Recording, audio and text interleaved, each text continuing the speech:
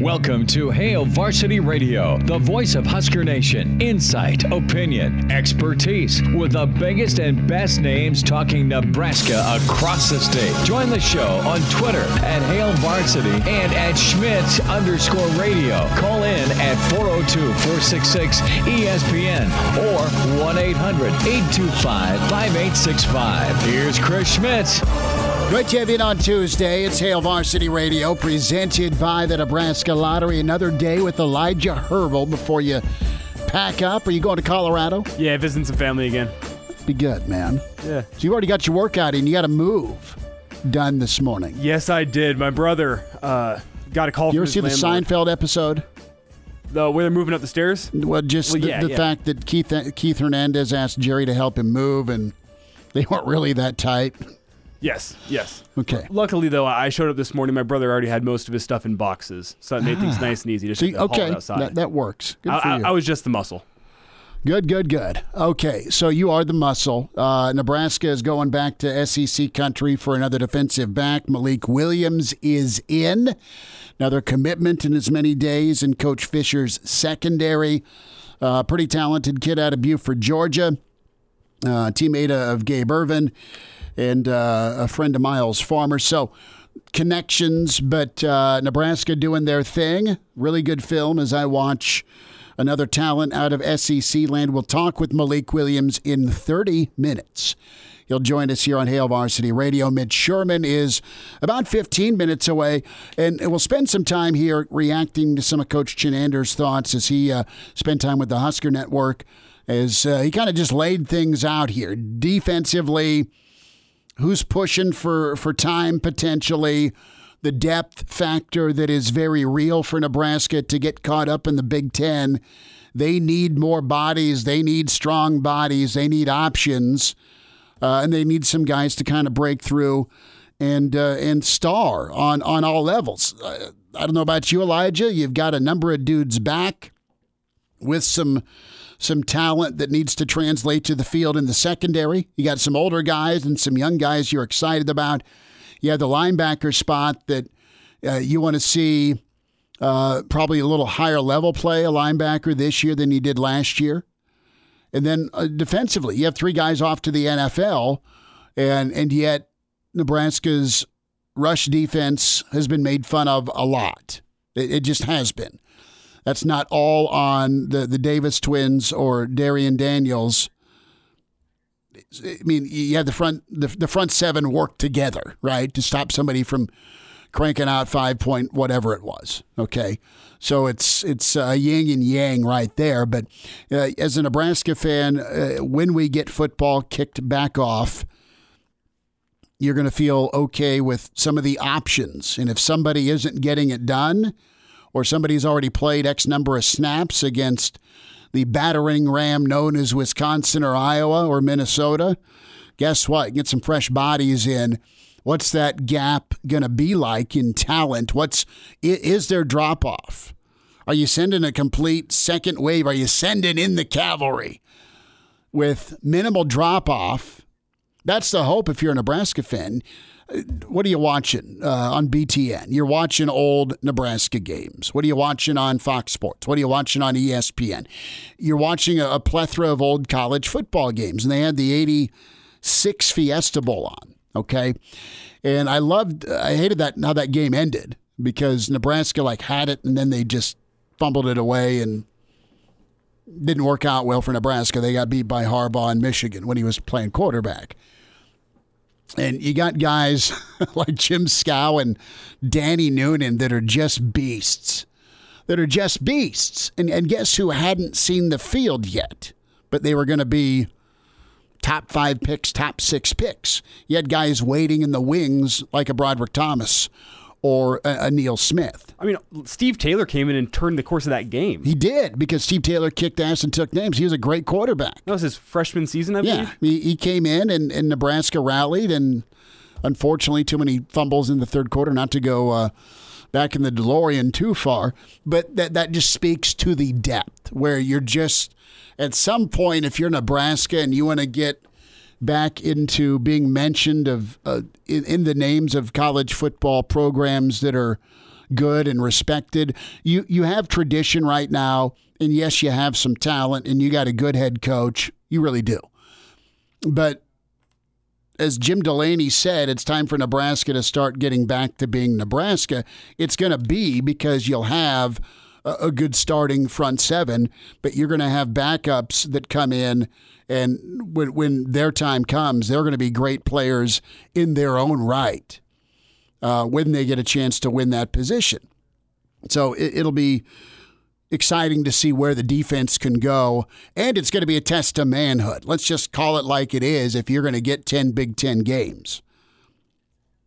It's going to be physical. It's going to be a snot knocker.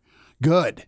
That's like one of the selling points as to why we talked ourselves into the Big Ten as sports fans, right? Well, okay, you're getting rid of the Big 12. Now you go to the Big Ten. It's Paul Bunyan time, man. Roll your sleeves up, grow a beard, and let's throw some hands. You need to be able to punch back. And Nebraska, for a long time, and this isn't this current coaching staff's fault, but previous staff that was here, man, not all of them, but some of them, Nebraska was soft. Nebraska was soft, and the league knew it. League circled Nebraska's name. I mean, the fans knew it. Yeah, as a Nebraska fan, man, you've been a college student for 3 years. Right? You know what 17 felt like if you're a Nebraska fan, where people just put you out like a Marlboro. They just put you out on the lines of scrimmage. It's no good. It was demoralizing. It's got to get better. And you get some talent in here and some depth, it will get better for Nebraska. How soon can guys get up to speed? And you've got some upperclassmen in that front three.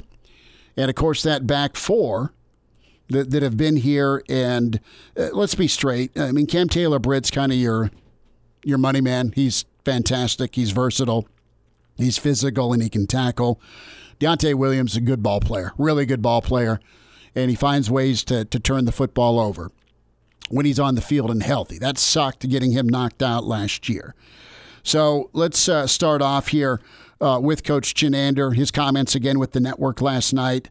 And let's hit on the front three, because that is your cornerstone. That's your first level.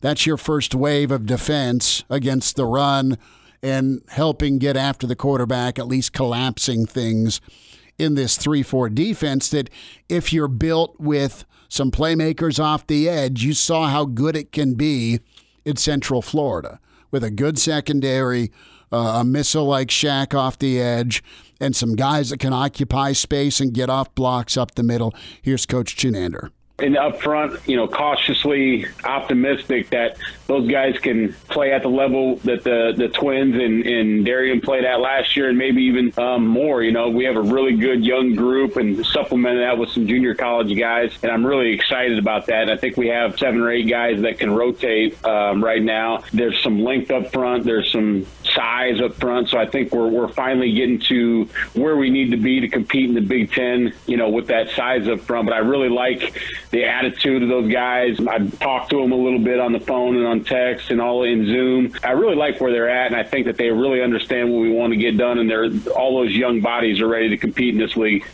So 8 to 9 guys, and you have 3 spots to occupy. If we're talking hockey, that's 3 line changes, ideally. But nice things are expected from Ty Robinson. Nebraska didn't rip off the Band-Aid on a gunshot wound up front last year. What'd they do? They redshirted Ty Robinson. It would have been real easy to put Robinson and let him play off the end and also on the interior. They didn't force things with Keem Green either. They also went shopping with Feldarius, got a JUCO kid that can come in on the interior. And by the way, you still have a guy that can be a difference maker for Nebraska in Damian Daniels as he gets into better shape. Remember the Iowa game in 2018? I do. What happened when Damian got in? Iowa quit running the football. Damian Daniels is a good football player when he can give you several snaps, right? And being that big and asking to occupy that nose spot in a 3-4 for the love of God, where you got 2 or 3 other fat guys coming at you. No fun, man, unless you're just crazily sick in the head at that interior spot, and it's a special dude to play nose. First off, you're calling the offensive line a couple of fat dudes coming at you? Is that what you're saying here? A little bit. You're not fat anymore, nor are you on the offensive line anymore. So don't be offended. Not all linemen are fat, but there are some guys who don't get cold in the wintertime. Yeah, that's fair. Yeah. But back to Damian, I mean, this is a kid that's already graduated from college. Mm-hmm. He's got his bachelor's degree. He's going back. I mean, he could theoretically get his master's degree before his 5 years on the football team are up. But it's a smart kid who has experience now. He's talented. Very talented. It appears he's getting into better shape. He's got to see his brother play last year. He's now an NFL player. Got to play with him. I'm excited. I'm high on Damian Daniels coming into this year. Well, and is it Snacks, the nickname? Yeah. Is that out of love, or is that nickname out of motivation? Yeah, is that you eat too many snacks, so we're going to call you Snacks until you stop? Or that you just feast on offensive interiors? I'm going to hope for number 2. Well, yeah. We'll have to ask him that at some point. More from Coach Chenander when it comes to that front 3 competition. Here is Nebraska's defensive coordinator. There's a ton of guys competing for spots, guys that have been here, the older guys so far as, Ben Stilley, Damian Daniels, Deontay Thomas. You have a lot of guys. Then you have this group of redshirt and or freshmen that have come in, the Ty Robinsons, the Tate Wildemans, Casey Rogers, Mosai Newsomes. And then you're talking about some junior college guys. Keem Green was here in redshirt last year, Jordan Riley, and Feldarius Payne. So, I mean, you have a really good group of guys up there that's going to be hard to get on the field. It's going to be interesting once we start camp and watch those guys compete. Let's talk inside linebackers, okay? Because I think a lot of Nebraska fans are excited about where the inside spot can go. Colin Miller's been here for a long time. Colin Miller's a freak athlete. And Colin Miller got on the field early because of his athleticism, and he was able to come in and get off the edge. He's had to transition inside. He's worked hard to do so. He's shown good leadership per Coach Chenander this offseason. But this is urgency time for that inside group. It just is, where you have a Will Honus that blessing in disguise, got hurt, able to redshirt. And Honus is a guy that screams Big Ten football, a guy that Iowa and Wisconsin wanted, Nebraska got. And Honus is a dude that can stop the run. He's there to roll his sleeves up, and he's also athletic. So you have him and Miller, and then you have a couple of guys that people are excited to see, but you haven't really seen him. You saw a little bit of Reimer, okay? As athletic as he is, makes some plays late in the year. There's excitement for him. And then Henrich out of Burke. Really high-level kid, smart football player. Can you see a healthy Heinrich this season? And do they supplant guys that have been in the league been in Nebraska's defense for a long time? I mean, Miller's started a lot of games. Honus, when healthy, has seen a lot of snaps. Do they get supplanted? Can they get beat out? Yes is the answer. Will they? It's a nice problem to have, where you got guys that are coming up from behind. You see them in the rear view, and maybe they win the job. Worst case, you can absolutely turn to them and say, okay, X and Y aren't getting it done. Let's just say hypothetically, go in and do your thing. Or you match up better against this offense than so-and-so does. So you have some options, but here's Coach Chenander on that inside linebacker spot. Really like, obviously, where Will and Colin have elevated their game to. Those are both guys that are either Will was just started with us from junior college, and Colin Miller was kind of playing a different position when we first got here. But those guys have really developed themselves over the last couple of years. Just their knowledge in football, as well as their body and their leadership potential. So I like where they're at in that first group of inside linebackers. Can we squeeze in the competition? Let's squeeze in the competition. Coach Chenander expands a little bit on just that group of inside backers, and you have 2 spots for a lot of guys. that being said, those guys have a lot of work cut out for themselves to not only get that first spot, but keep that first spot. You have guys like Nick Henrich and Luke Reimer right on their tails, and then there's a host of other guys competing at those jobs too. But I think that we're going to be able to be 5 or 6 deep there. You know, and you got some young guys coming in, Keyshawn Green and Ba. There's a good depth at inside backer too, and I think we'll be able to rotate those guys a little bit. So don't forget about Mauga Clements. All right. I mean, they're high on Green, and I know he's supposed to be a fantastic inside backer, lots of speed, can really fly downhill. There's not been a lot of inside linebackers in Nebraska football that come in and just kill it. I mean, Levante David, yes, but JUCO, Barrett Ruud for sure. Barrett was phenomenal. But there's a year of acclimation, not only to the college level, but your playbook. Got to get bigger, stronger, faster. But hey, Green could be one of those freak athletes.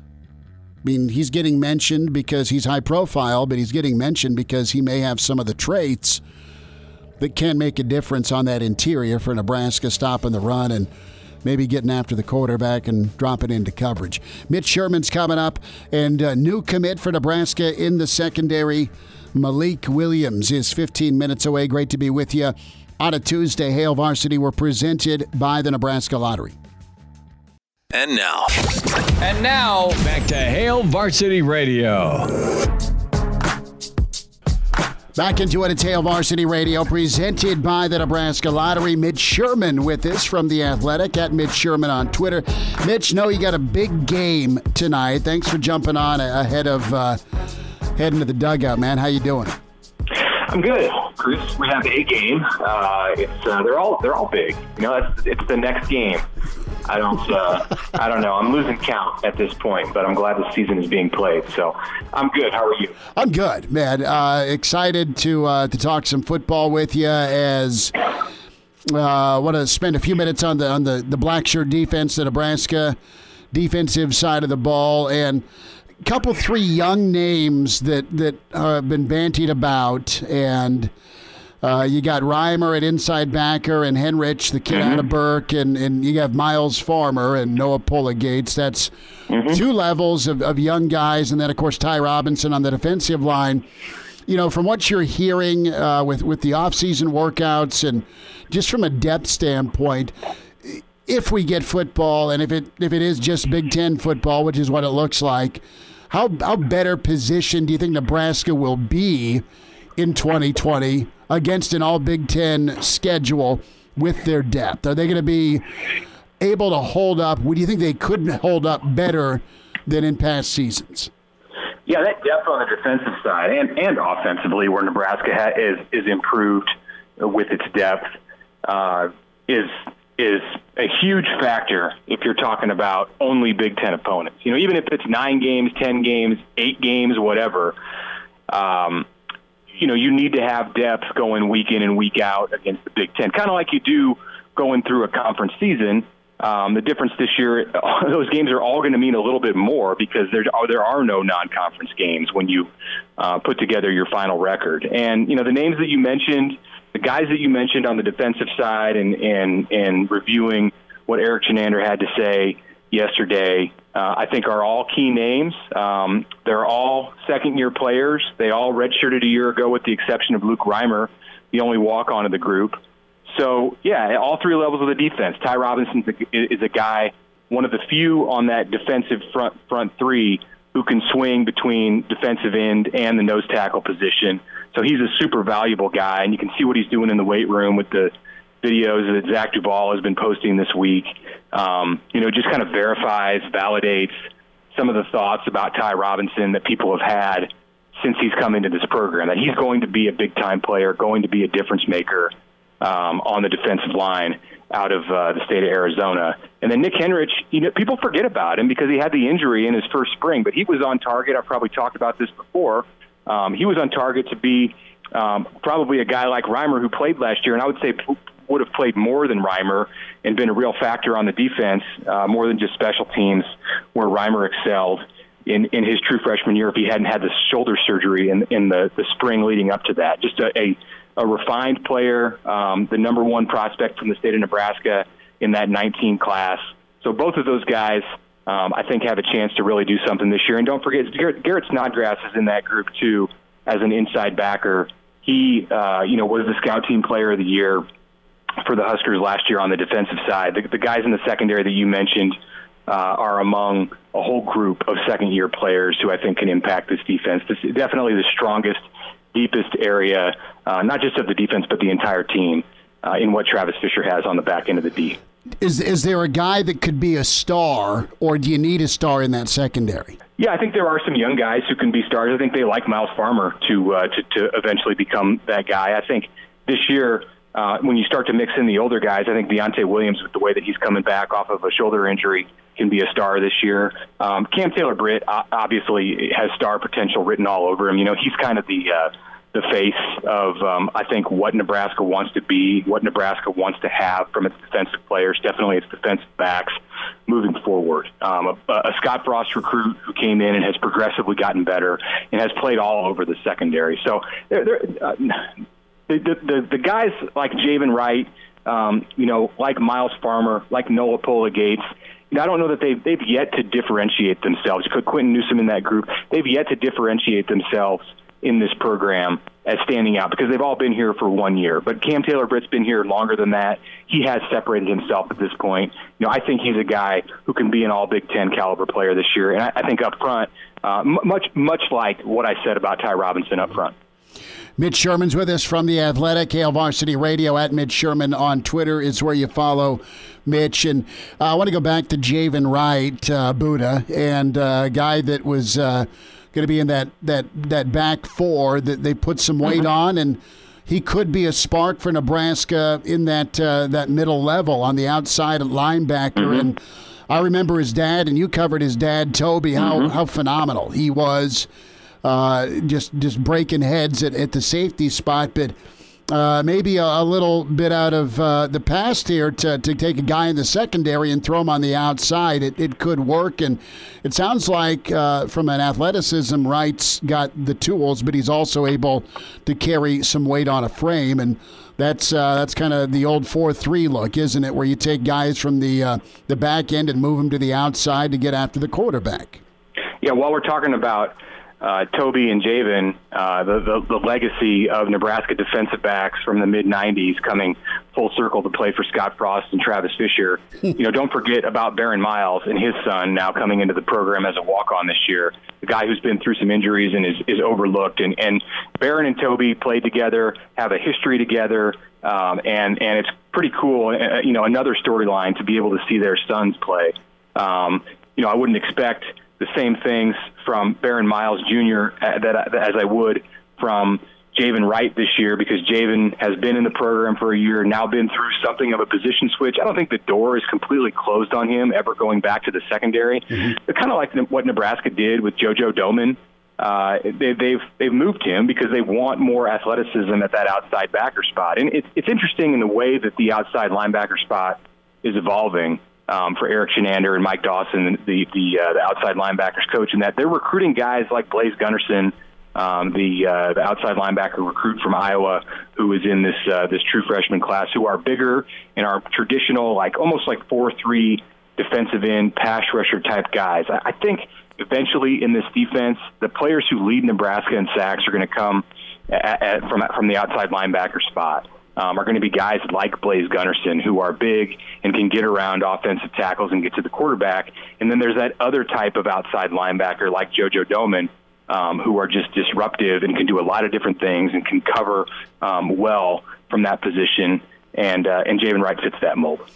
Couple more minutes. Mitch Sherman's with us. Hail Varsity Radio. You read Mitch with The Athletic at Mitch Sherman on Twitter. Topic of the discussion last night with the Chenander interview was special teams, and you hear it a lot about Nebraska and where their depth is at. We've touched on it with being able to hold up in the physicality in Big Ten play, but when it comes to bodies and guys that are pushing for playing time, a way to make that impressions on special teams.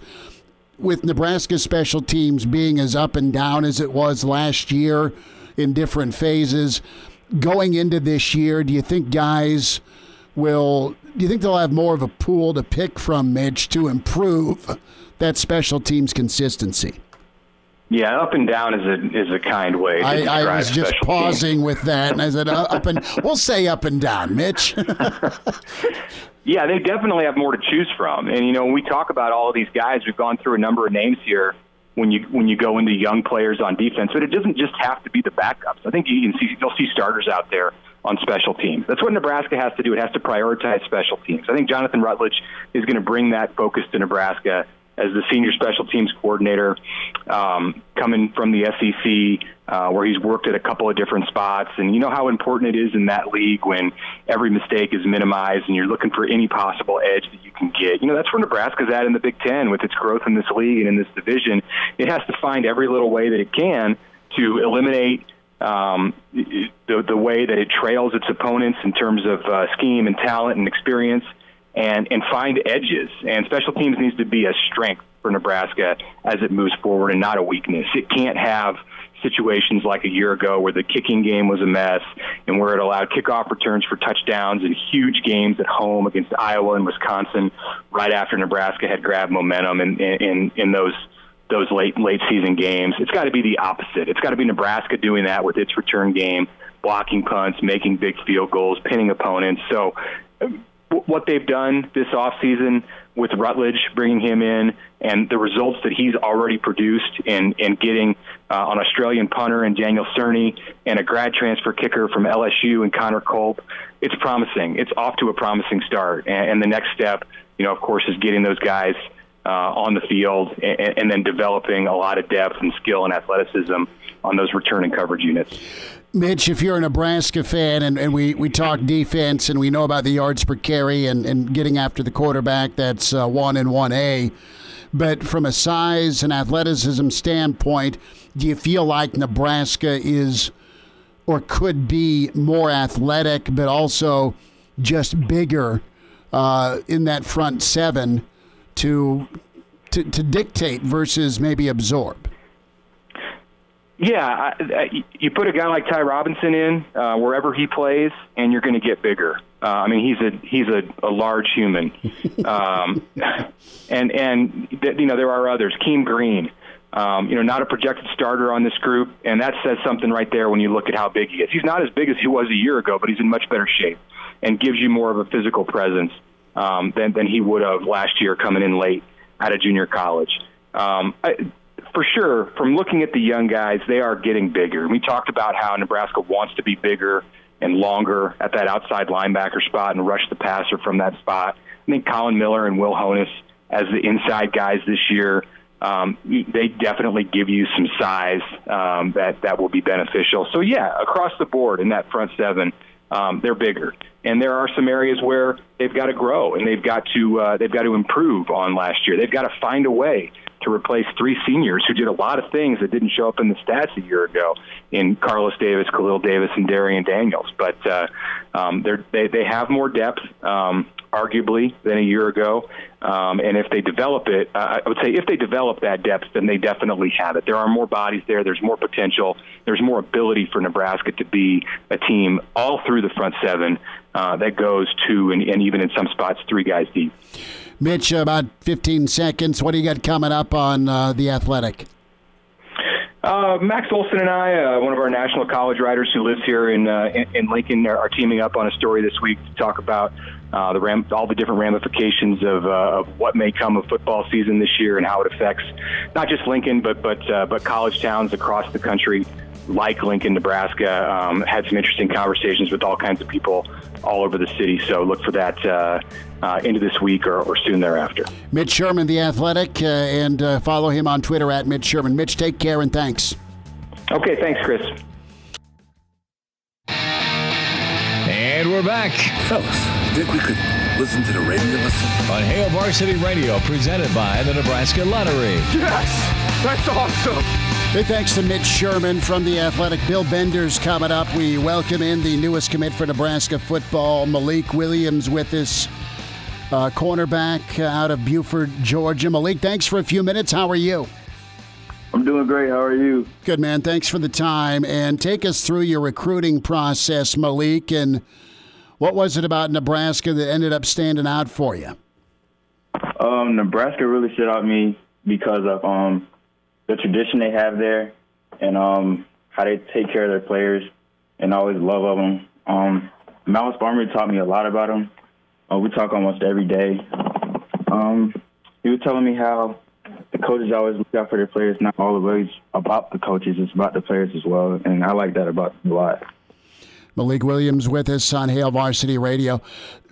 Take us back for my listeners, just your connection with Miles Farmer and how close you two are. I know there's a teammate of yours and Gabe Irvin also that committed to Nebraska, so there's a lot of ties to Nebraska for you. But back to Miles, and how has he communicated his experience, and how did that influence you? I've known Miles for a minute. We trained with I Dare You together. I would say Miles really influenced me to go to Nebraska because he would tell me a lot about him, and I really liked what he was telling me, and I liked what I heard, and that's really it for that part. Have you had a chance to visit Lincoln at all, just on your own, or is it all kind of just all right from folks that you trust that have been there, or just the amount of communication that you've had from the coaches? What's your process been like, at least to get a glimpse of Lincoln, Nebraska? I actually been taking virtual visits, and the coach has been calling me a lot. So I think that's a big thing about it. So real quick, what's a virtual visit like for you? What was shown? How did it keep your interest? What wowed you about it? Well, they didn't actually show me, but I was paying close details on the wall, and I saw Coach Frost on there, and I was shocked that I didn't know Coach Frost actually played quarterback for Nebraska, and now he's coaching there. So that really shows a lot to me. How'd the picture look? I think it was a picture of him. Oh my God, I forgot. I just remember seeing it, but I forgot how it actually looked. Okay. Well, I mean, knowing it's Scott Frost, he must have looked good. But Malik, I know you're a multi-sport athlete. You participate in track and field in the spring for your high school down in Georgia. And I know your season got canceled, but you're a pretty good long jumper. First off, tell us a little bit about your long jumping, and then also, how have you been staying busy and staying active, keeping yourself in shape during this whole pandemic? Well, in my long jump, I beat my school record. I jumped 23.4, I believe. And I've been keeping in shape. I've been going to Atlanta. It's called I Dare You. It's a training program. And I've been doing that every weekend mostly. And that's what's really been keeping me in shape. With that training program, how vital's that been for you? What's your workout regimen like from a weight standpoint and just agility? I mean, the whole ball of wax, so to speak, Malik. How does it get you ready to play? It really just helps me with my speed and my lateral quickness, getting out my back pedal and stuff, and just paying attention to close detail. Malik Williams with us, newest commit for Nebraska 2021, part of the secondary. So what was Coach Frost's reaction? Were they expecting you to announce? Yeah, they were expecting me. I actually got off the phone with Coach Frost and Coach Fisher yesterday, and I told them I wanted to commit to Nebraska. And Coach Fisher and Coach Frost were very, very excited for me, and they told me that can't wait to get me in that red jersey. Malik, when you are in that red jersey, what traits do you think you're going to be bringing to this Husker football team? Where do you see the strengths in your own game? My strength is I'm fast, I'm quick on my feet, and I got good eyes when it comes to, zones and stuff. Malik, on the other side of things, what areas of your game do you think you need to improve before you finally step foot in Lincoln? I really need to improve on my reads. I'm not too strong with it, but I'm going to have to work. I'm going to have to work harder at it and just keep grinding for it. You know, Malik, a thought, there's a number of kids in the SEC and the ACC footprint that are part of Nebraska football now. That's not always new, but it's been kind of revived with Coach Frost here at Nebraska. And what's that say to you about kids from not only Georgia, but from Florida, from the SEC and the ACC footprint that are making their way up to Big Ten country? What's that say to you? That says Big Ten has a lot of talent. You know, they're bringing in a lot of people, and yeah, that's really it. Is that something that growing up, did you think much about Big Ten football, or did you just play? Did you really have any thoughts? Growing up, I was a UGA fan, so I think that was all about me then, but stuff changed, so that's really it. Last thought here as Malik Williams with us on Hail Varsity Radio. What kind of communication and how easy is it, I guess, to talk to a guy like Coach Fisher and Coach Becton? I know they do a great job of recruiting the state of Georgia, but it sounds like they've been able to really connect with kids, and you're no different. How is the pitch from Coach Fisher, and how is the communication through this process? The communication with Coach Fisher and Coach Becton is pretty good. We got a bond, a very great bond. We talk like literally every day. Like I got off the phone with Coach Fisher, like I think it was like 25 minutes ago, and he was he was excited that I was committed to Nebraska, and Coach Becton was as well. What do you like most at corner? Do you like playing press? Do you like playing off? I mean, what do you enjoy about the position? I really love playing press man. Why? Like my strength. Okay. You like playing press man, and from a tackling standpoint, I was watching a little bit of your film. In high school, I mean, what do your coaches do to keep you guys kind of on point tackling-wise? I know you practice it, but is it emphasized quite a bit? Do you feel like you have quite a bit of opportunity to get better each day at tackling in your program?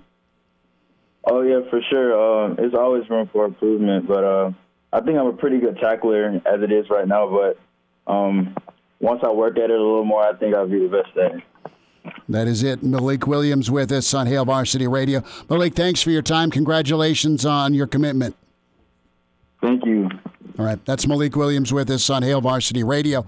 Another commit for Nebraska out of the SEC footprint, Buford, Georgia. Teammates with the running back Gabe Irvin and close friend of Miles Farmer. So Coach Becton and Coach Travis Fisher doing their thing. A nice another commitment for Nebraska, and really good-sized kid again in that secondary. We'll wind down hour one with Hail Varsity. And now, back to Hail Varsity Radio.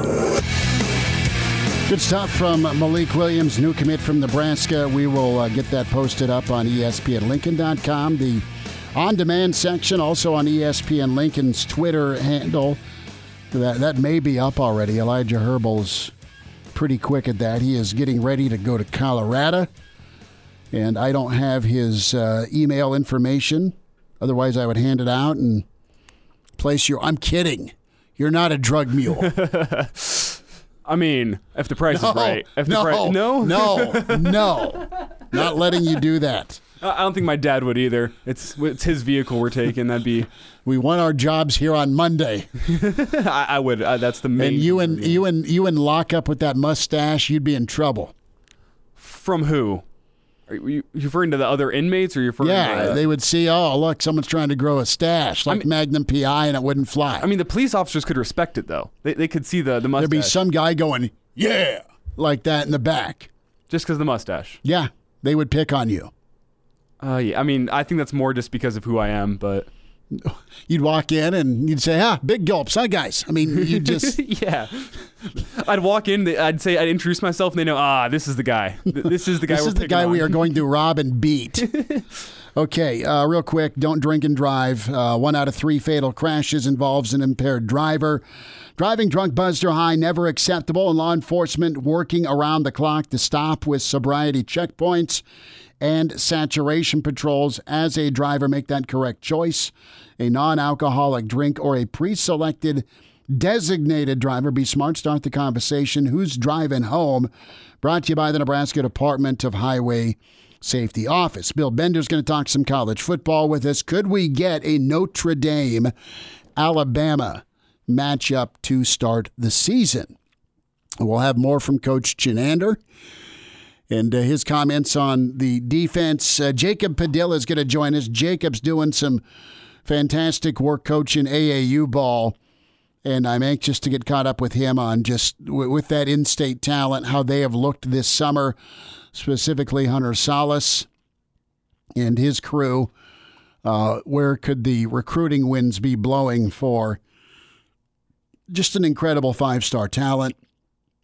A lot of kids that were underclassmen, too, on that West Side team, and some really nice Lincoln talent, to be honest with you. I mean, Jacob's seeing it all, so that's kind of the next wave of juniors and seniors to be for the Metro and the Lincoln prep scene for high school hoops. And we'll talk a little ball with Jacob Padilla as well. Some football, we'll get into that. More from Coach Chinander. And catch the Malik Williams interview, Nebraska commit, another defensive back. You know, I think at Georgia, and Amani Cross is a Georgia kid. I think maybe Dana Brinson was a Georgia kid, or for sure Louisiana. I'm double checking that. I'll fact check that in a moment. But a guy that I thought was really, really good for Nebraska and was really good for the Patriots was Alfonso Dennard. Dennard was a Georgia kid. Dennard was like a 3-star small school guy, and his cousin was Darquez Dennard. I mean, it was pronounced differently, but it was his cousin. He was part of that no-fly zone Michigan State secondary in 2013 and 2014. So you get some kids out of Georgia, man. I mean, you can do a lot in the secondary with them because of their athleticism, the level of high school ball they play down there, and good on Nebraska landing another kid out of the Peach State. Coming up, Bill Bender, Sporting News next with Hail Varsity. Welcome to Hail Varsity Radio, the voice of Husker Nation. Insight, opinion, expertise, with the biggest and best names talking Nebraska across the state. Join the show on Twitter at Hail Varsity and at Schmidt_radio. Call in at 402-466-ESPN or 1-800-825-5865. Here's Chris Schmidt. Back with you, it's Hour 2 at Hail Varsity Radio, presented by the Nebraska Lottery. College football time with the Sporting News is Bill Bender at Bill Bender 92 is where you follow him on Twitter. You read him, sportingnews.com. So are we going to get a concert review later tonight on Twitter, Bill Bender? Yeah, you know, the kids and wife and I, we all took this is what we have to do, is road trip, drive-in concert tonight, maybe some ice cream and all those kind of things. So it is what it is. I mean, here's the bummer, as you have with everything you do, is we get to the hotel that we're going to stay at a little early, and of course the swimming pool's closed. Mm-hmm. So this is, and you and I have talked about this a lot, where you just feel bad for the kids at that point. Like, our kids don't deserve that. They don't, and I remember road tripping with the folks, and we'd always hit Kansas City, right? And it'd be, bring your swim trunks. Let's spend Thursday night at the pool. Let's go grab lunch at Crown Center, and then let's get to Kaufman early for batting practice, the Royals. So, and we'll see, if Don Mattingly or Dave Winfield or whoever would, Bo Jackson would go yard 15 times into the fountain. I mean, that was the setup, and now Yeah, I didn't ever get the, no, I'm sorry, the pool is not open. I never got that treatment, nor did you, and it's a new normal for a lot of kids this year. Yeah, it is, but I mean, we and I've seen your pictures too. I mean, we cap our youth baseball season this weekend, and the tournament's gone on without a hitch so far, and we closed the regular season. It was awesome. And I had a parent say something interesting to me this weekend, and I thought about college football about that. He said, and this is knock on wood, he's like, you guys have kind of provided a blueprint on how to do this kind of stuff. We'll have over 100 kids, 100 parents out there on the two diamonds. You've got people sitting on the hill, face coverings, and, to our knowledge, and knock on wood, I mean, nobody has gotten sick, and we've all kind of done our thing and able to have these kids have some baseball. And it's been probably one of the more rewarding experiences for me, just seeing the smiles on their faces. Yeah, it's been great, and our parents and coaches have done a fantastic job. We had our state tournament last weekend, and parents knocked it out. The kids were great. The coaches did what they needed to do, and everyone sanitized and was able to move on to the next game that followed us. Bill Bender's with us, Sporting News. Bill, I want to, before we get into some meat and potatoes college football, I know you're in Ohio, and you're an Ohio guy, and you're in that Midwest Big Ten region, further obviously east than Nebraska. What's the gauge, or what are you hearing about high school football in the state of Ohio and Michigan and in Pennsylvania, specifically Western Pennsylvania, those recruiting hotbeds for a lot of the Big Ten? How are things proceeding? Nebraska's NSAA said, look, fall sports are going to go on as planned. Nebraska had an all-star high school football game about 10 days ago, so far so good here. But in your region, your neck of the woods, how are things? How do you think things will play out here as we move closer to school?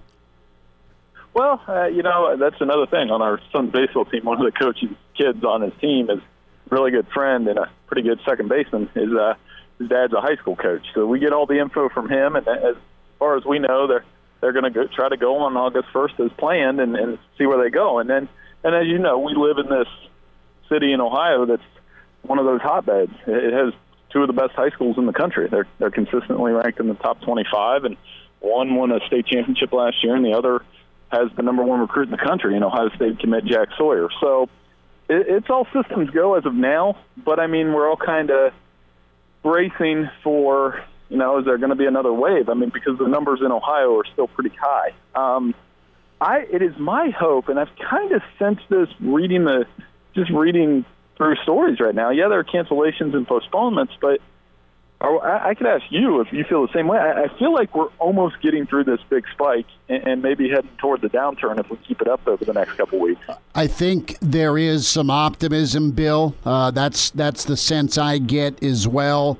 You had the news from the Pac-12 and the Big Ten not long ago about just conference games only. You've had the ACC and the SEC and the Big 12 say we're just going to pump the brakes on making any declaration.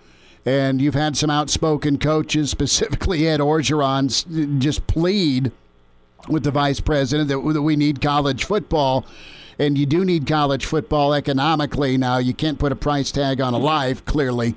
So I think folks are smartening up, and I think they're being more cautious, and I think they're being careful if they are going out, and they realize that, yeah, your health and safety is first and foremost, but if you want to go watch a college football game, you better take this thing seriously. And I think more and more folks are trying to do that, or at least they're being cautious. Mm-hmm. And that's a broad statement, and I know it sounds just kind of like lip service when you see numbers like that are happening in Florida and California coming out and saying we're moving everything to spring.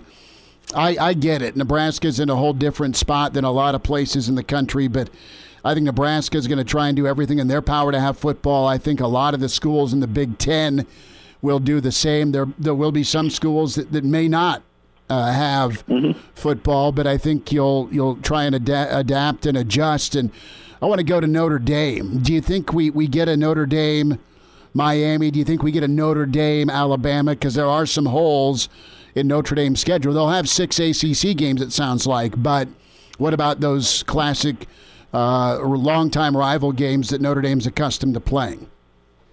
You know, I've been telling people, and I'm kind of working on this, is like the perfect scenario for college football, the perfect world scenario. And tell me if I'm wrong on any of these, that we get the conference-only game for the most part, unless the SEC, they agree to play that one extra game. We get a 9-game season. We get, and how I would do it is if we get it in that first weekend in October, have Notre Dame and Alabama open that bad boy up on Friday night. That'd be awesome, wouldn't it, if we get somebody like that, and then go from there. You know, try to play 8 or 9, get the playoff in, get the conference championships in, and COVID testing works out, and it plays a minimal impact on the season. I think if you got those 5 things, that to me would be the perfect season in terms of college football, playing out, you know, all these possible scenarios that we did. That would, and then, you know, another one I'm seeing is, you know, if the group of 5 schools can't go, play in the spring. Sure. Now let them play in the spring. That'd be amazing too. You know, let them have a 5 or 6 game season if they can't play, and then we go from there. And people would watch that and let them play for their own natty. And I think that's kind of where we're at in terms of a perfect world scenario. That could work, and if things get started and then a pause button has to be pushed, maybe you resume in spring. Spring works for a lot of the Big 12 and the ACC schools from a weather standpoint, clearly, but it's not awesome for most of the Big 10, depending on if you get the big token 70-degree February or March day in Nebraska. It'll be 20 the next day, I'll promise you that, Bill. So it isn't real feasible weather-wise compared to just a handful of the typical November games you get, and sometimes those aren't always as bad, but no, I'm anxious to see what can happen with Nebraska, and if the Big Ten ends up just tacking on that 10th game from the East, or the Big Ten does not stand in the way for schools to go fill out a schedule if things can't happen within conference.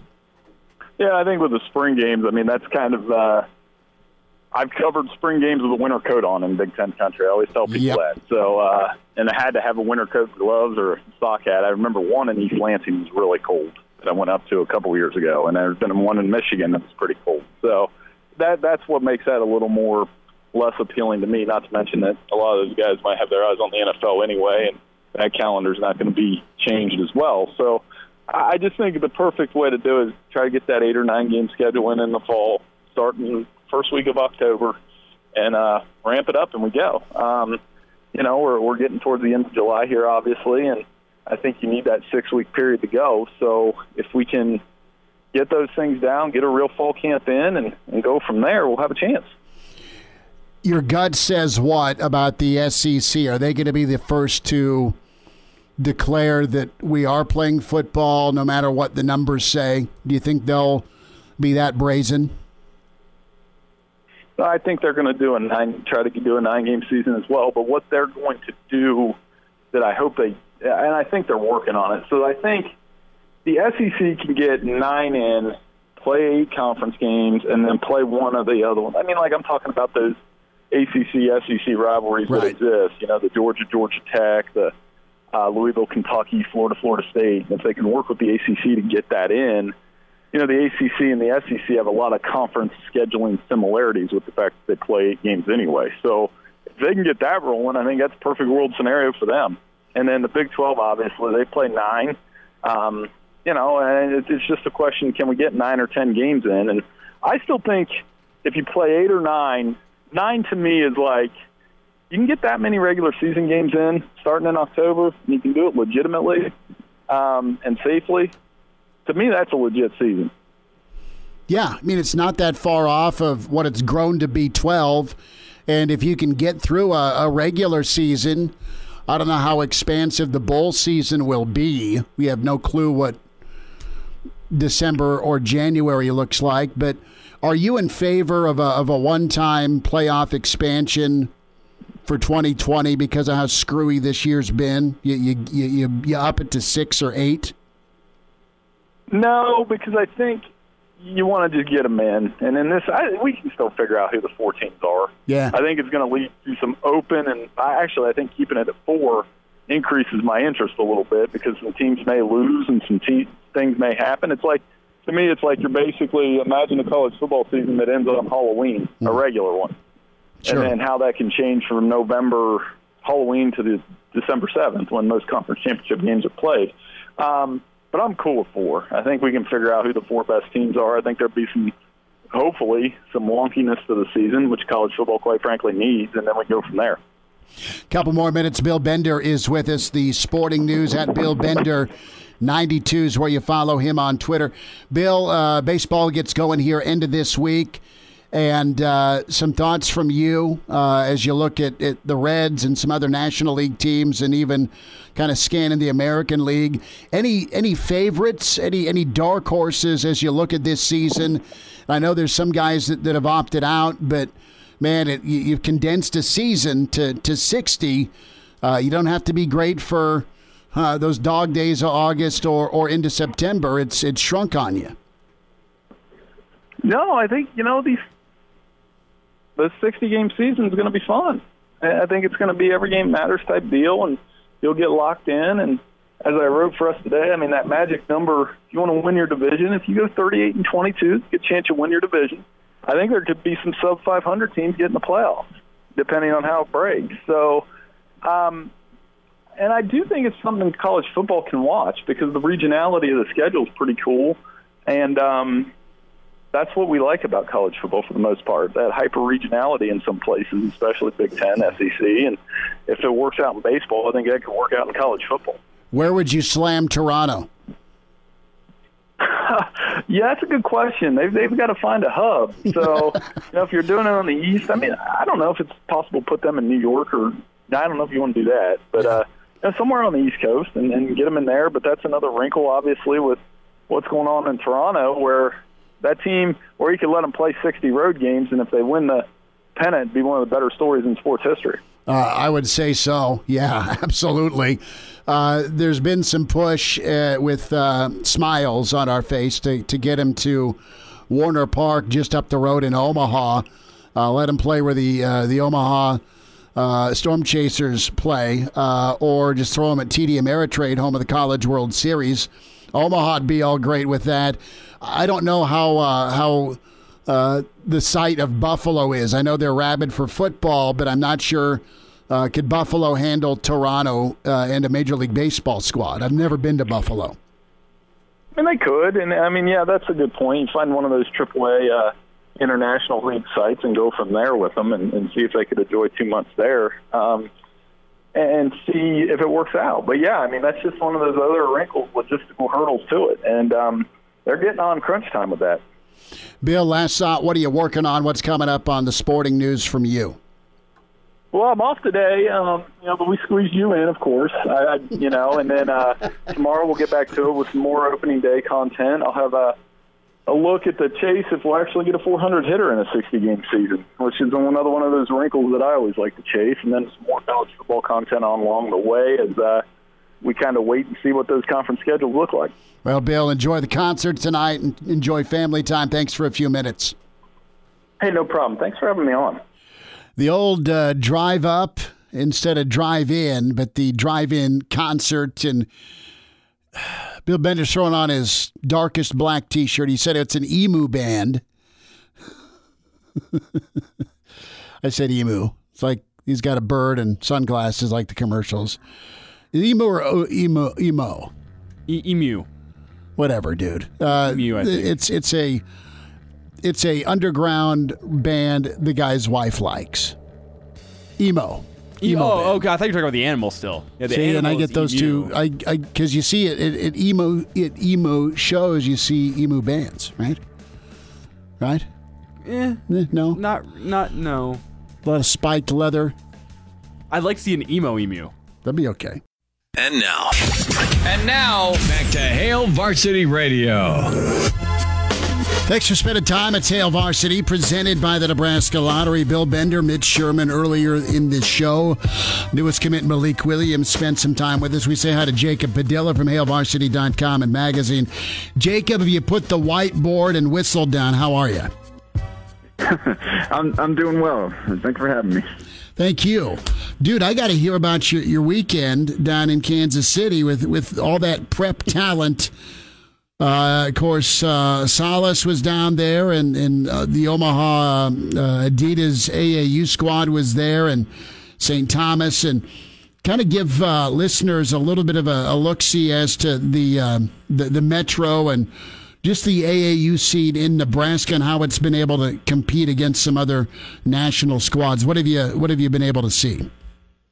Yeah, so this weekend I went down to Kansas City to watch the OSA Crusaders program take part in what was called Camp United, and it was kind of a joint venture between KC Run GMC, OSA, and Howard Poly, which are three of the better AAU programs in the Midwest. And they all got together to have kind of just a round-robin little event where the teams played each other and coaches could watch on the stream. And kind of it was closed, only 2 games going on at once, so using different sides of the arena and just kind of spread out in the crowds and everything. So it was really kind of controlled environment with some really good talent and put on a good show for the college coaches to watch. And OSA went 3-1 overall because they also played a separate showcase game over in another tournament. So they had 4 games down there and played pretty well. And the first game ended up losing on a go-ahead 3-point play with 5 seconds left and didn't get a shot off. So other than that, they kind of took care of business the rest of the weekend, got some good wins, and some really highly talented teams and players, including a few guys that Nebraska is recruiting. I got to see some of those guys as well. Kind of give us a look, see who are some of the kids Nebraska's in on, and to kind of go a little deeper here with Hunter Salas, I mean, the who's who of college basketball is after him. Is there any lean that you're aware of, or is it a 3-team race, or is Nebraska even on the radar? Kind of give us your thoughts on Hunter's recruitment. I know he's quiet, and then touch on, if you can, the kids Nebraska's been in on that were part of this showcase. Yeah. So. Yeah, Hunter's, like you said, he's kind of quiet. He has not gotten to the point where he's really kind of cut things down yet at this point. I think the lack of ability to take visits has really delayed that process for him. I think it's going to be tough for him to really narrow things down without getting a chance to get out there and interact with the coaches and see the campuses and all that stuff. So at this point, I think the recruitment could go on for a while. Obviously, he's got his whole senior season. We don't know yet what's going to happen with the early signing period, if that's going to get pushed back or what's going on there. So I think he's kind of going to continue to let this process play out. But he has made sure to, in interviews he's done and just kind of what I've gathered, he's keeping Nebraska and Creighton in that mix. He's letting both kind of local programs continue to recruit him. Kind of continue to build those relationships. I think he is. He's got a lot of really great options outside the state. Obviously, North Carolina, Kansas, Gonzaga, schools like that. But I think he's letting Creighton and Nebraska continue to stay in it, and he is considering staying home. I think. You've got the kind of the hometown thing where his family and friends would be able to come watch him all the time, and both programs have recruited him for a while, and he's gotten to know both coaching staffs pretty well. So Nebraska, I think, and Creighton are going to stay in it. I don't know that either one feels like they've got a great shot, more so than some of the other programs that are recruiting him hard, but he's going to continue to let them make their pitch and keep them in his mix as he kind of continues to go through this process. I don't know when he's going to cut it down, and I'm not sure that he does either. But so they'll continue to do their part. As far as some of the other guys, Trey Hallman is a 2022 point guard for Howard Poly. That I saw this play this weekend, and he's a really impressive prospect. He got great court vision. I got him with 9 assists and just 2 turnovers in the game, 12 points, knocked down a 3, had some tough finishes inside, showed some touch on a floater. So pretty quick, long, and he's a guy that Michigan State just offered the week before. So he's a kid that Nebraska's been on early. They offered him about a year ago now, and he's a point guard I know that they really like in that 2022 class. Then Grady Dick is a wing, 6'7" wing, playing for the Run GMC. He plays out for their 17s. I know some, but he was playing with the 16s this weekend to kind of give that team a chance to compete against the older squads a little bit more. And he's a guy that he's a top 40 prospect nationally, and I think it's going to be really hard to lure him away from Kansas. But he's a guy that Nebraska did offer early on, and he can really, really shoot the ball. It was fun seeing him go up against Tucker DeVries. Those guys are really getting after each other, and Hunter in that mix as well. And I think Dick ended up with 24 points against OSA, 6 threes, almost dunked on Tucker DeVries, but Tucker actually stepped in there and took the charge on it. So it was fun to watch some of these kids really go at it. Jacob Padilla is with us, giving us a rundown of some of the AAU recruiting and what's been going on. Pretty big-time tournament down in Kansas City last weekend. Jacob was there. He saw it, and a lot of kids Nebraska is in on. And when I heard you say that Nebraska and Creighton are in it with Hunter Salas, I kind of looked at Elijah and was like, huh? I'm not knocking either school. I mean, Creighton's been fantastic, and I really think Coach Hoiberg and Coach Abdelmassi and his staff, I think they're going to be fine at Nebraska. It's just you're not used to that, even if it is a hometown kid. I mean, it's been years, right, since Nebraska's landed their top in-state talent to stay here. If someone's good enough to go down to Lawrence, or somebody's good enough to get a look by Gonzaga or Carolina, for the love of God, right? I mean, that you don't hear North Carolina and Nebraska kid hardly ever, and you've got a plethora of really talented kids that are on those radars. What kids you've talked to or kids you've observed, I guess, Jacob, you know, what kind of impact does Fred and Coach Hoiberg and Matt Abdelmassi, what's their rep like with some of these kids? Because Nebraska is being taken seriously now for the first time in a while with some national recruits. Yeah, and I think it continues to be the whole pitch is about Hoiberg and his experience, where he's been, where he can get these kids. I think that's kind of what Matt Abdelmassi is selling hard there is, hey, this is Fred Hoiberg. He's a guy that's done everything in the NBA, from play to coach to be in the front office, and now he's had success at the college level as well. So this is a great guy to play for. He knows exactly how to get you to where you want to go.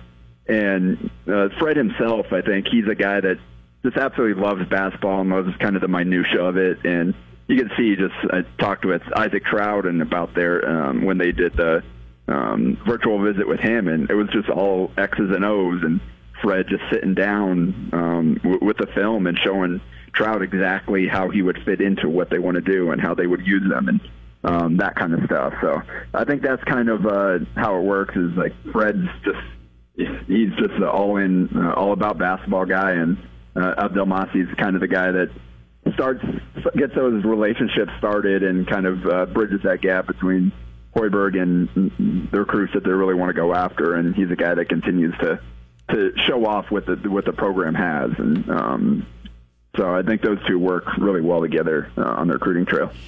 Jacob Padilla is with us, HailVarsity.com and magazine. Great stuff, premium content. Subscribe to Hail Varsity now and get it. Great reporting from Jacob on the AAU scene down in Kansas City. Jacob, a thought with St. Thomas, and I know he had a nice weekend. Where's he at from a recruitment standpoint? Who are some teams on his radar and vice versa? Yeah, he got a few kind of out of the blue, some high major offers there with Mississippi State and Virginia Tech and TCU. I don't know at this point necessarily where he is on their board.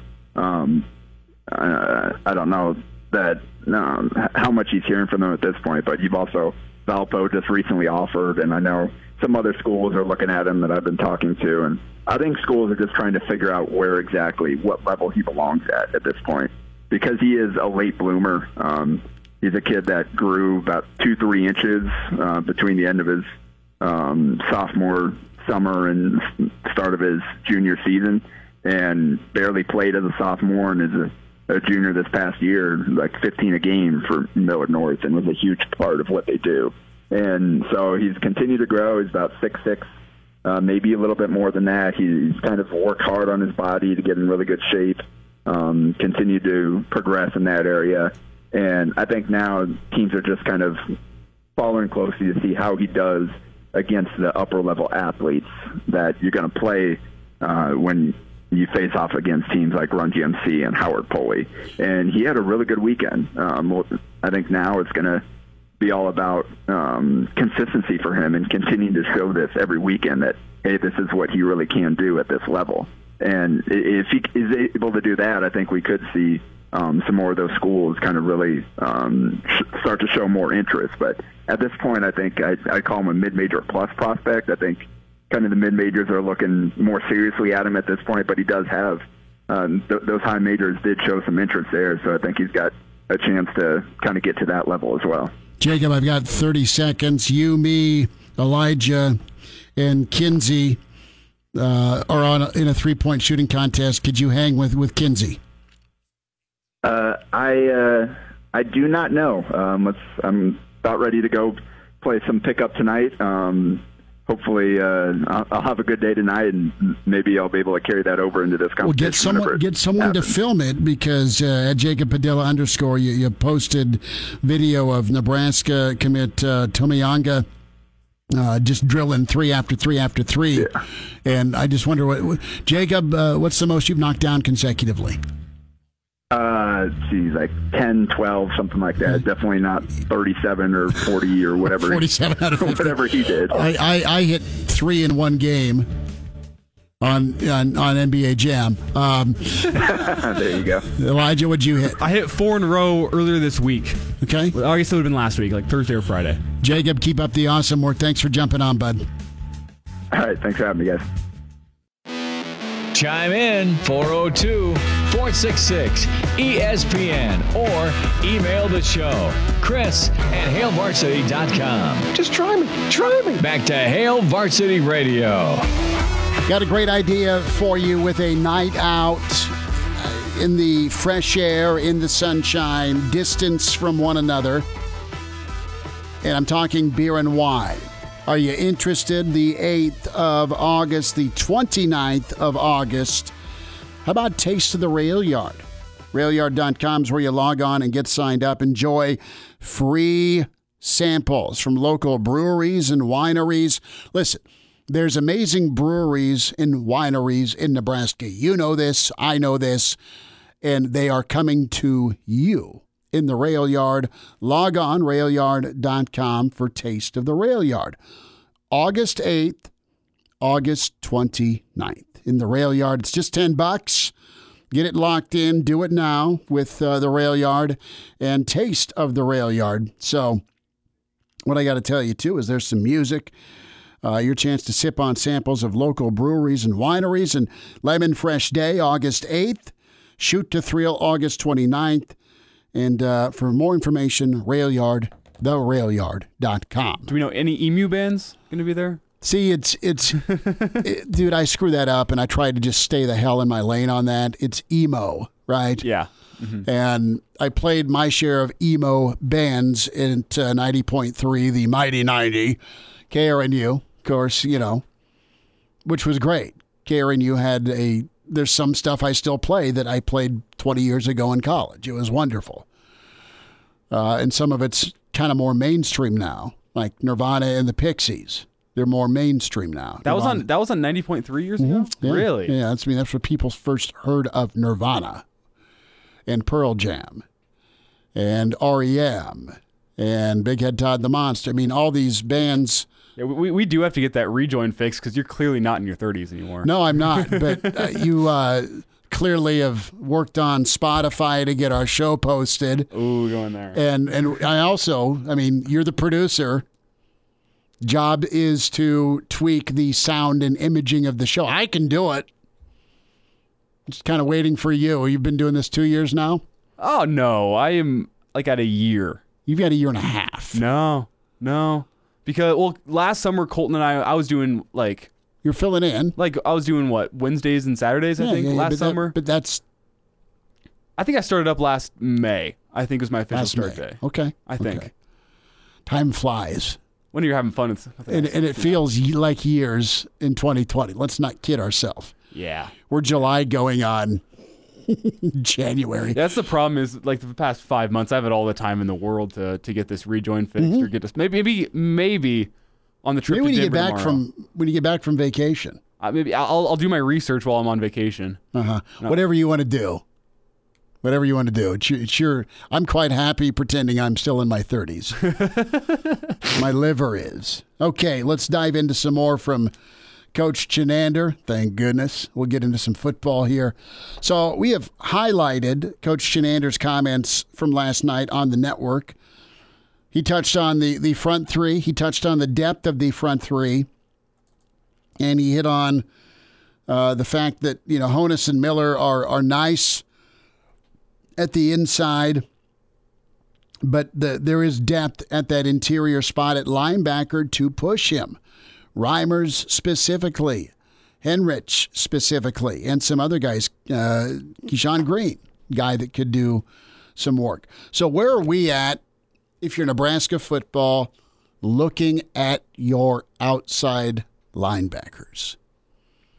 And you're like, whew. Speaking of, it feels like forever ago. Doesn't it feel like forever ago there was a guy named Randy Gregory coming off the edge for double-digit sacks in the Big Ten? I mean, it almost was. We're talking 6 years. 6, 7 years, yeah. 6, 7 years. It's been 2013, 2014. I mean, we're talking 20-sack season combined for those, his sophomore and junior year. You had Malik Collins in the middle. You had Vincent Valentine. It's been, 5 years since them now? Yeah. It's been a while. But you have not had, and I'll say this, I believe it was Khalil. The guy had 7.5 sacks, right? Was it Carlos or Khalil? Khalil had 7.5 sacks. That's nothing to sneeze at, period. And you want to go further back with someone raising hell on the interior. Look at the Sue Crick combination, right? Where Sue had 12.5 and Crick had 9.5 or 10. I think he had 48 in one game against Baylor, which was fine. But here is the outside linebacker spot. Here are some of the options. And can they get after a quarterback? Can that outside backer position find somebody to do that consistently? That position, though, he's got some work cut out for him, and they've got some work cut out for themselves. Obviously, that's the biggest question mark. JoJo Doman can do some things on the outside. We use him in a lot of different places throughout the defense. Garrett Nelson's obviously coming back. You got a couple guys in Caleb Tanner and Javen Wright that have played some football for us but haven't been starters, so they have an opportunity to compete and make an impact for that starting position. We've kind of moved Damian Jackson over there, and he's got obviously a different skill set than a JoJo Doman or a Javen Wright type player, but he's got an opportunity to make some big plays for us at that position as well. And then obviously there's a couple junior college and freshmen, Blaze Gunnarsson, Nico Cooper, and Jamari Butler will get in there. And we haven't even mentioned Jamin Graham yet. So there's a lot of good bodies in there. I'm excited to see what Coach Dawson will mold those guys into and who will kind of rise to the top as we get through camp. Love those names. I love those names, and I like what maybe Nico Cooper can do. There's expectation. You come from JUCO, you come in at a higher level, and maybe you make an impact. I think Garrett Nelson clearly can make a jump. I think JoJo Doman is your hybrid, and you've seen flashes from him. And the clock is ticking on a guy that we were pretty excited about out of Georgia in Caleb Tanner. Because he is a fantastic athlete. And he's got size and he has speed. And he's got that bend you want, but you gotta see it. And it's there for Caleb Tanner to do some work. He's quite capable. But Newsom's a kid, and then, you know what, Blaise Gunnarson's a kid that we've heard his name for a long time in the recruiting discussions. He's been a part of the program. And these guys, rarely do you get a dude like Thibodeau out of Oregon that comes in and just kills it and lights it up. Or who's the dude from A&M that's with Cleveland? Myles Garrett. I mean, Myles Garrett, I think, started 2 years or saw lots of action as a true freshman and then as a sophomore and was gone by his sophomore year. So those are special instances in that. We'll wrap up a Tuesday show. Some more thoughts from Coach Chinander. Special teams will be nice. Yeah, I just said that. Why? You'll hear as to why it could be and it needs to be and it has to be better for Nebraska football. That's special teams and just really the full circle of what you will have on this defensive side of the football in 2020 for Nebraska. You are going to have options. You are going to have size. You are going to have some length. Our guys ready to go for 4 quarters in the Big Ten. We'll wind down to Tuesday next. Hail Varsity presented by the Nebraska Lottery. Miss us? Come here, brother. Give me a hug. Bring it in for the real thing. We're on call for you. Catch the podcast at hailvarsity.com, the ESPN Lincoln app, or download them on iTunes. Saddle up, partner. Back to Hail Varsity Radio. One final time on a Tuesday, Hail Varsity Radio. Mike Babcock tomorrow. Can't wait to chat with Babbers. Brad Edwards with us. Mike Schuhart, Wilderness Ridge Golf. Going to be out at Wilderness. Excited about that. The end of August. Get things kicked off on the deck. Little live Hail Varsity on the road. That'll be good. Elijah and his mustache are leaving for Colorado. Yeah, I still haven't decided if I'm gonna trim it before I see the you family. need to shave that. Because if you walk into a bar down in the Lodo area and you have that mustache but you have no ink, they will not let you in. Well, I mean, that's okay. You gonna buy a Rockies hat to fit in? Should I? I mean, I think you could just rock all your donkey gear and be okay. I actually have a Denver Broncos mask I just got. Oh, really? Yeah. Nice. Yeah, so it's in the car. I got to make sure I get it packed when I go out there tomorrow. That's sweet. Now, does it have Traveler the horse on it, or is it just the old school Denver logo, or is it does it have Ed McCaffrey on it? What do we got? It's like the new school logo, you know, the logo they've had since, 98 or whatever. Right, the new. It's not the old donkey with the D. Yeah, but it's like orange and blue, and it's got like little boxes on it with different logos. It's pretty cool. Yeah, nice. I would go with some sort of Elway still pick and lithograph that thing on there. I'm not sure I want to pay for like the custom image on a mask. You think it's worth it? You'll be able to as you invade Denver. Oh, you're right. I could go mask shopping. You will be able to go mask shopping. Ooh, that presents some good ideas, actually. There's a lot of different options. And who's the offensive tackle that was at Ole Miss that had the bong mask? You'll be able to buy one of those in Denver, too. Do you think I could get into businesses? Laramie Tunsil? Do you think like the businesses in town would let me in if I was wearing one of those? Because it's like... Some. It's like full, like, is it full face, right? Yeah, it's like you're in the trenches in World War I, except you're not. I mean, I think that'd be pretty cool. Let's wrap up some audio. Do we have time? Yeah, we do. Please tell me we have time. This is Coach Chinander, cut 9. And what's he talking about? Help me out here. This would be special teams. Yes, special teams may be special in 2020. I think that a lot of those guys last year that were redshirting should this year either be competing for a starting job or being a backup and a starter in all the special teams. So really all those linebackers and DBs that we've mentioned, if they're not the starter, they should be the starter on 4 special teams. Obviously, you got some offensive guys that'll compete for a starting job on special teams too. But my feeling is if you're not a starter, even if you are a starter on defense, you should be on a couple special teams. If you're the backup as a DB or a linebacker, you should be a core 4 player, period. And I think they've kind of got that attitude right now that they want to be out there, they want to help the team, and I think that they know that when you play really good on special teams, that kind of paves your way to get on the field more on defense, in my eyes, in their position coach's eyes, and in Coach Frost's eyes. You know, real quick, and when it comes to does Nebraska play in 2020, you've got some good thoughts by Nebraska President Ted Carter. He wants to see fall sports, and he wants to see it done safely. He thinks Nebraska can do that. Not everyone sees it Nebraska's way, so they got to have somebody to play.